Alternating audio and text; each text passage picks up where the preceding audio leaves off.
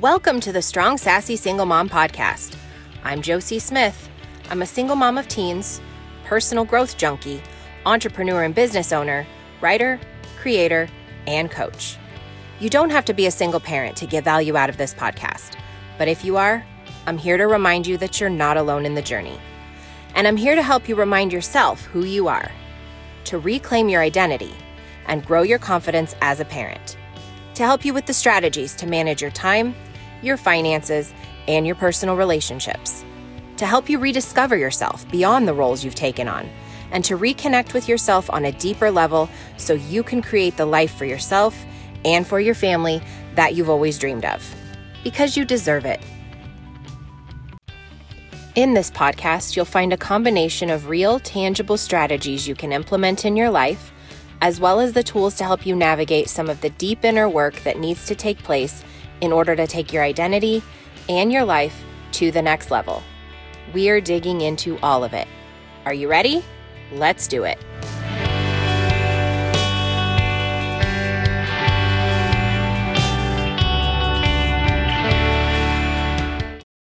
Hey guys, if you've been listening to the podcast for a while, you know the drill. If you're new here, just a heads up.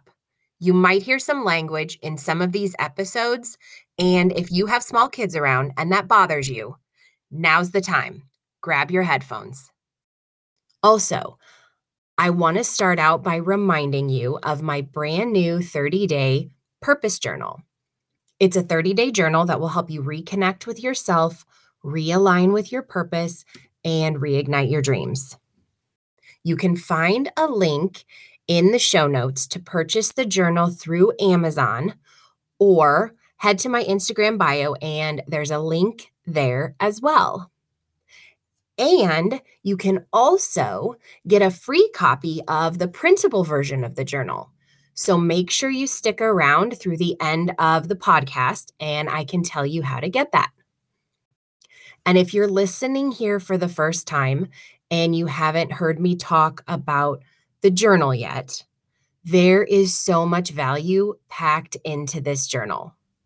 The beginning of the journal starts out with several pages that explain every single section of the journal and how to use it. So if you've never journaled like this before, you don't have to try and figure it out and wonder if you're doing it right. It's not complicated. I just wanted to make sure that you felt totally confident when you went through it. And on top of that, I recorded 2 entire podcast episodes that walk you through every step of how to use the journal. And honestly, if you listen to those 2 episodes, you literally have enough to be able to follow the entire format of this journaling practice totally on your own without even having to purchase the journal, because it is so important to me to provide you with the tools and the resources to set you up for success. And I want to give you as much as I possibly can with no strings attached. So if you want to go back and listen to episodes 14 and 15, you'll find basically my entire journal in audio form in those podcast episodes. And I'll link them in the show notes if you want to go back and listen to them. The journal has goal setting exercises, a goal tracker, a habit tracker, and very intentional morning and evening journaling prompts. And it's designed in a way that will make this particular journaling practice very easy to incorporate into whatever morning and evening routines that you've established. Or if you haven't created a morning or evening routine, this is a great way to start in a way that shouldn't take you more than 10 minutes in the morning and 10 or 15 minutes in the evening. But the return that you get on those 10 or 15 minutes is worth so much more than the short time that you actually spend on it. And speaking of mornings, let's talk about mornings. What type of person are you? Are you a morning person or a night owl? Or What's that TikTok of frequently fatigued flamingo? Maybe you don't even know what you are. Maybe you're so overly exhausted and overextended that you're just chronically tired all the time. I'll come back to that in a minute after I throw a little shade at daylight savings time. So, here in my part of the country, and probably in your part of the country too, unless you are one of the lucky few who live in Hawaii or Arizona, which I know a couple of you listening actually are. Shout out to my Arizona homies. I am planning to move in with one of you next winter. So, maybe go ahead and start getting the guest room ready because I cannot do another Nebraska winter. Anyway, for those of us not in Arizona or Hawaii, we have daylight savings time. It might be the stupidest thing ever created. After pink and blue toilet paper, maybe. I probably just hardcore dated myself there. I might have to delete that in editing. We'll see. Anyway, I just lost track of all the tangents I just went on. It is going to take me forever to edit this episode. Or maybe I'll just leave it all in. The squirrel living in my brain needs to get outside for some fresh air, but it's still winter and it's cold and it's windy. And the other day it was snowing and then raining and then snowing again. And I don't even remember what I was talking about. Oh, yeah, daylight savings time. Reeling it back in. So, as you know, twice a year, we change the clocks an hour forward or an hour backward to adjust to the varying hours of available sunlight in the summer months versus the winter months. And this past weekend, we adjusted our clocks forward and lost an hour. And I hate it. And it doesn't matter if we get an extra hour or we lose an hour, I hate it equally because it messes with my sleep. Over the past several years, I have gotten very intentional with my sleep schedule. Most nights, I get between 8 and 8.5 hours of sleep. And while it's impossible on some nights to follow the exact same schedule just because my kids have sports and other things going on, and sometimes I'm out later than I prefer to be, I do try my best to go to sleep at almost the same time every night and wake up at almost the same time every morning. It doesn't matter if it's a weeknight or a weekend. I follow the same basic schedule. It's a tiny bit shifted, but it's basically very close to the same. I'll explain in a little bit how I shift it for the weekends, but I've made it a priority to, on most nights, to keep my sleep schedule as consistent as possible.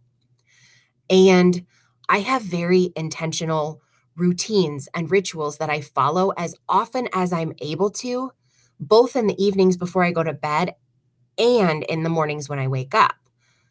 It took me a while to really figure out which routines and rituals I liked and then tweaking them to work best for me. But once I did, it really changed how I prioritized my sleep and allowed me to start actually getting good sleep.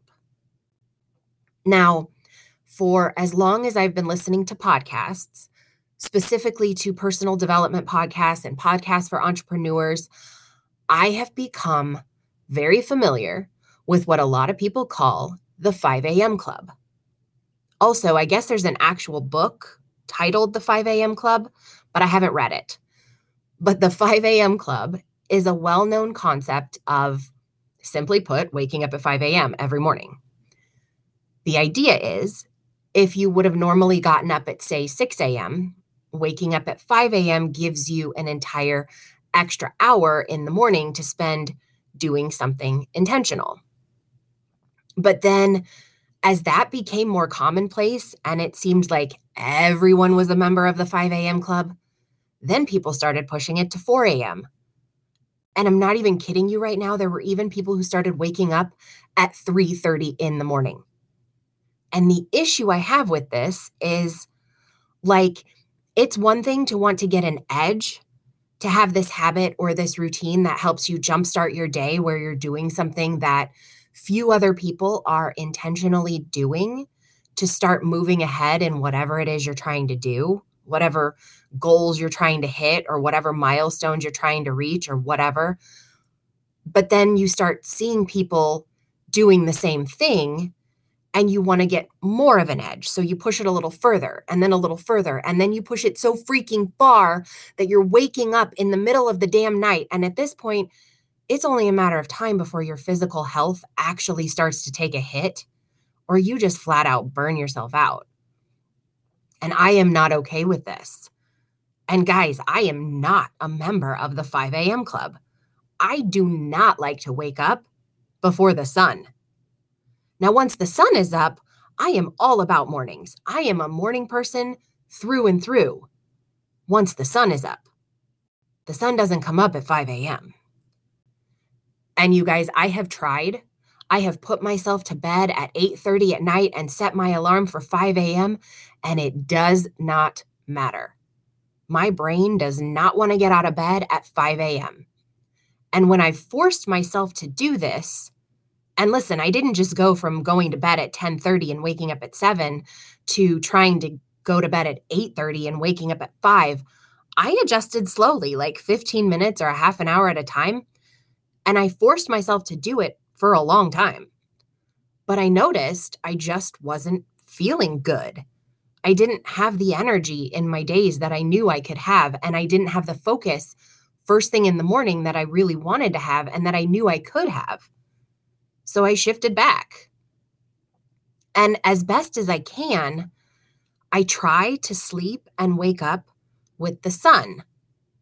I set bedtime alarms in case I lose track of time or get distracted. And I set morning alarms too, but I rarely actually need them.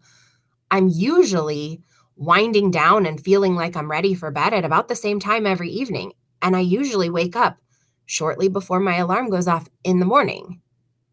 Now, it's not always possible to wake up with the sun because right now, for example, the sun is coming up around 7:30 in the morning. And during the week, I need to be out of the house by 6:45. So obviously, I have to get up before the sun. So I do as much as I can in the evenings before I go to bed. I shower, I pick out whatever I'm going to wear and pull it to the front of my closet. I pull all my morning getting ready stuff out of the drawers and I put it on my bathroom counter. I get my coffee ready. Okay, so side note, I'm a little bit of a princess when it comes to coffee. So when I say I get my coffee ready, I don't actually make my coffee the night before because that grosses me out. What I'm doing is I'm putting the coffee grinder on the counter, making sure my coffee cup is clean with a straw. I drink my coffee iced through a straw. I said I was a princess. I make sure there's plenty of ice. And then in the morning, my coffee actually takes me more time than anything else in the morning because I grind my coffee beans fresh. And actually, I double grind them. And then I make my 4 shots of espresso. I add a pump of vanilla and then a little bit of whole milk and ice. On the weekends, I still set an alarm. I set a bedtime alarm and I set a morning alarm. But again, I rarely actually need them. My mornings on the weekends start with the sunrise. I used to have blackout curtains in my room, but one time I stayed in an Airbnb that had light filtering curtains in the bedroom where I was sleeping, and my windows happened to be facing east. And I woke up every single morning feeling so refreshed. I loved waking up to the sunlight coming in the windows. It was so energizing. I never felt tired. I never felt like I didn't get enough sleep. Even if I stayed up a little later the night before because I was on vacation, even if I didn't get a full 8 hours of sleep, I still woke up with the sun and I didn't feel the least bit tired. So when I got home from that vacation, I actually got rid of the blackout curtains in my room and bought some light filtering curtains so the sunlight could come in the mornings. So on the weekends, most weekends, unless someone has an early basketball game or something, I wake up with the sun. And I get up, make my bed, make my coffee, and sit down to do my journaling. Then I go over my planner, my schedule for the day and the week and the month ahead to make sure that I didn't miss anything. Most of the time, I work at least a little bit on the weekends too, so I have my list of things I need to get through that weekend. And if the weather is nice, which it hasn't been at all, and I'm losing my mind a little bit at this point, but if the weather is nice, I will get in a 3 to 5 mile walk outside. And sometimes I'll do some writing. And that's my ideal morning routine. And it's several hours of my day, but it's valuable. It's so valuable to me. But I don't do it at 5 a.m. I do it when the sun comes up. And then later in the day, I'll record a podcast episode or two. But on the days that I have to leave the house by 6:45, I still don't wanna wake up at 5 a.m., and I'm sure as shit not going on a 5-mile walk before the sun comes up. So, I do as much as I can the night before, and I limit my morning routine so I can at least stay in bed until 6, which gives me a total of 45 minutes to get ready, get through my morning routine, and get out the door. So I have a very limited amount of time on those mornings, and my morning routine is short. I still make my bed every morning and I make my coffee and I sit down and do 10 minutes of journaling. And that's it for the morning routine during the week for now. And it's okay if you have time constraints too. You don't have to force yourself to wake up at 5 a.m. or 4 a.m. Or for the love of God, do not make yourself wake up at 3:30 a.m. What I would say though is if you can, give the 5 a.m. thing a shot. Some people really do well waking up at 5 a.m. and getting a start on their day before the sun comes up. Give it a real shot. Adjust slowly, maybe 15 minutes or even half an hour at a time, and then give it a good shot for a solid few months and see how you feel. But if you give it a real shot and you don't feel good doing it, then don't do it. Find another way. Wake up when it's best for you and move somewhere where they don't have daylight savings time because that shit is ridiculous. But if you have kids to take to school or you have to be at a job, you don't always have control over the time that you need to get out of bed. Regardless, there are things you can do to maximize your mornings, and it starts with your evenings. Make sure you go to bed at a time that's going to allow you to get adequate sleep. And that means you need to figure out how much sleep you need. But somewhere between 7 and 9 hours is typical for women. But if you are chronically exhausted, meaning you've chronically made it a habit of not getting enough sleep, it's going to take you a while to figure out how much sleep you actually need. And have a morning routine. Have a morning routine for the mornings when you have several hours to spend on it, and have a morning routine for the mornings when all you might have is 10 minutes to journal. Because a morning routine, even just having 10 minutes to journal, is going to set the tone for your entire day.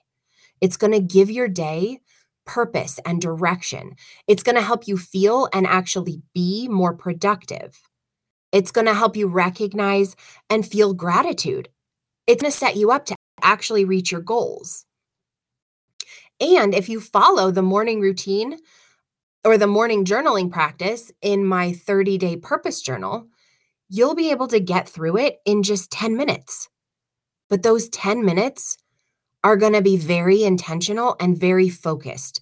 And you're going to find that there's a lot of power in those 10 minutes. And there's a couple ways to get the journal. Number one, you can buy it on Amazon. There's a link in the show notes, or you can find a link in my Instagram bio.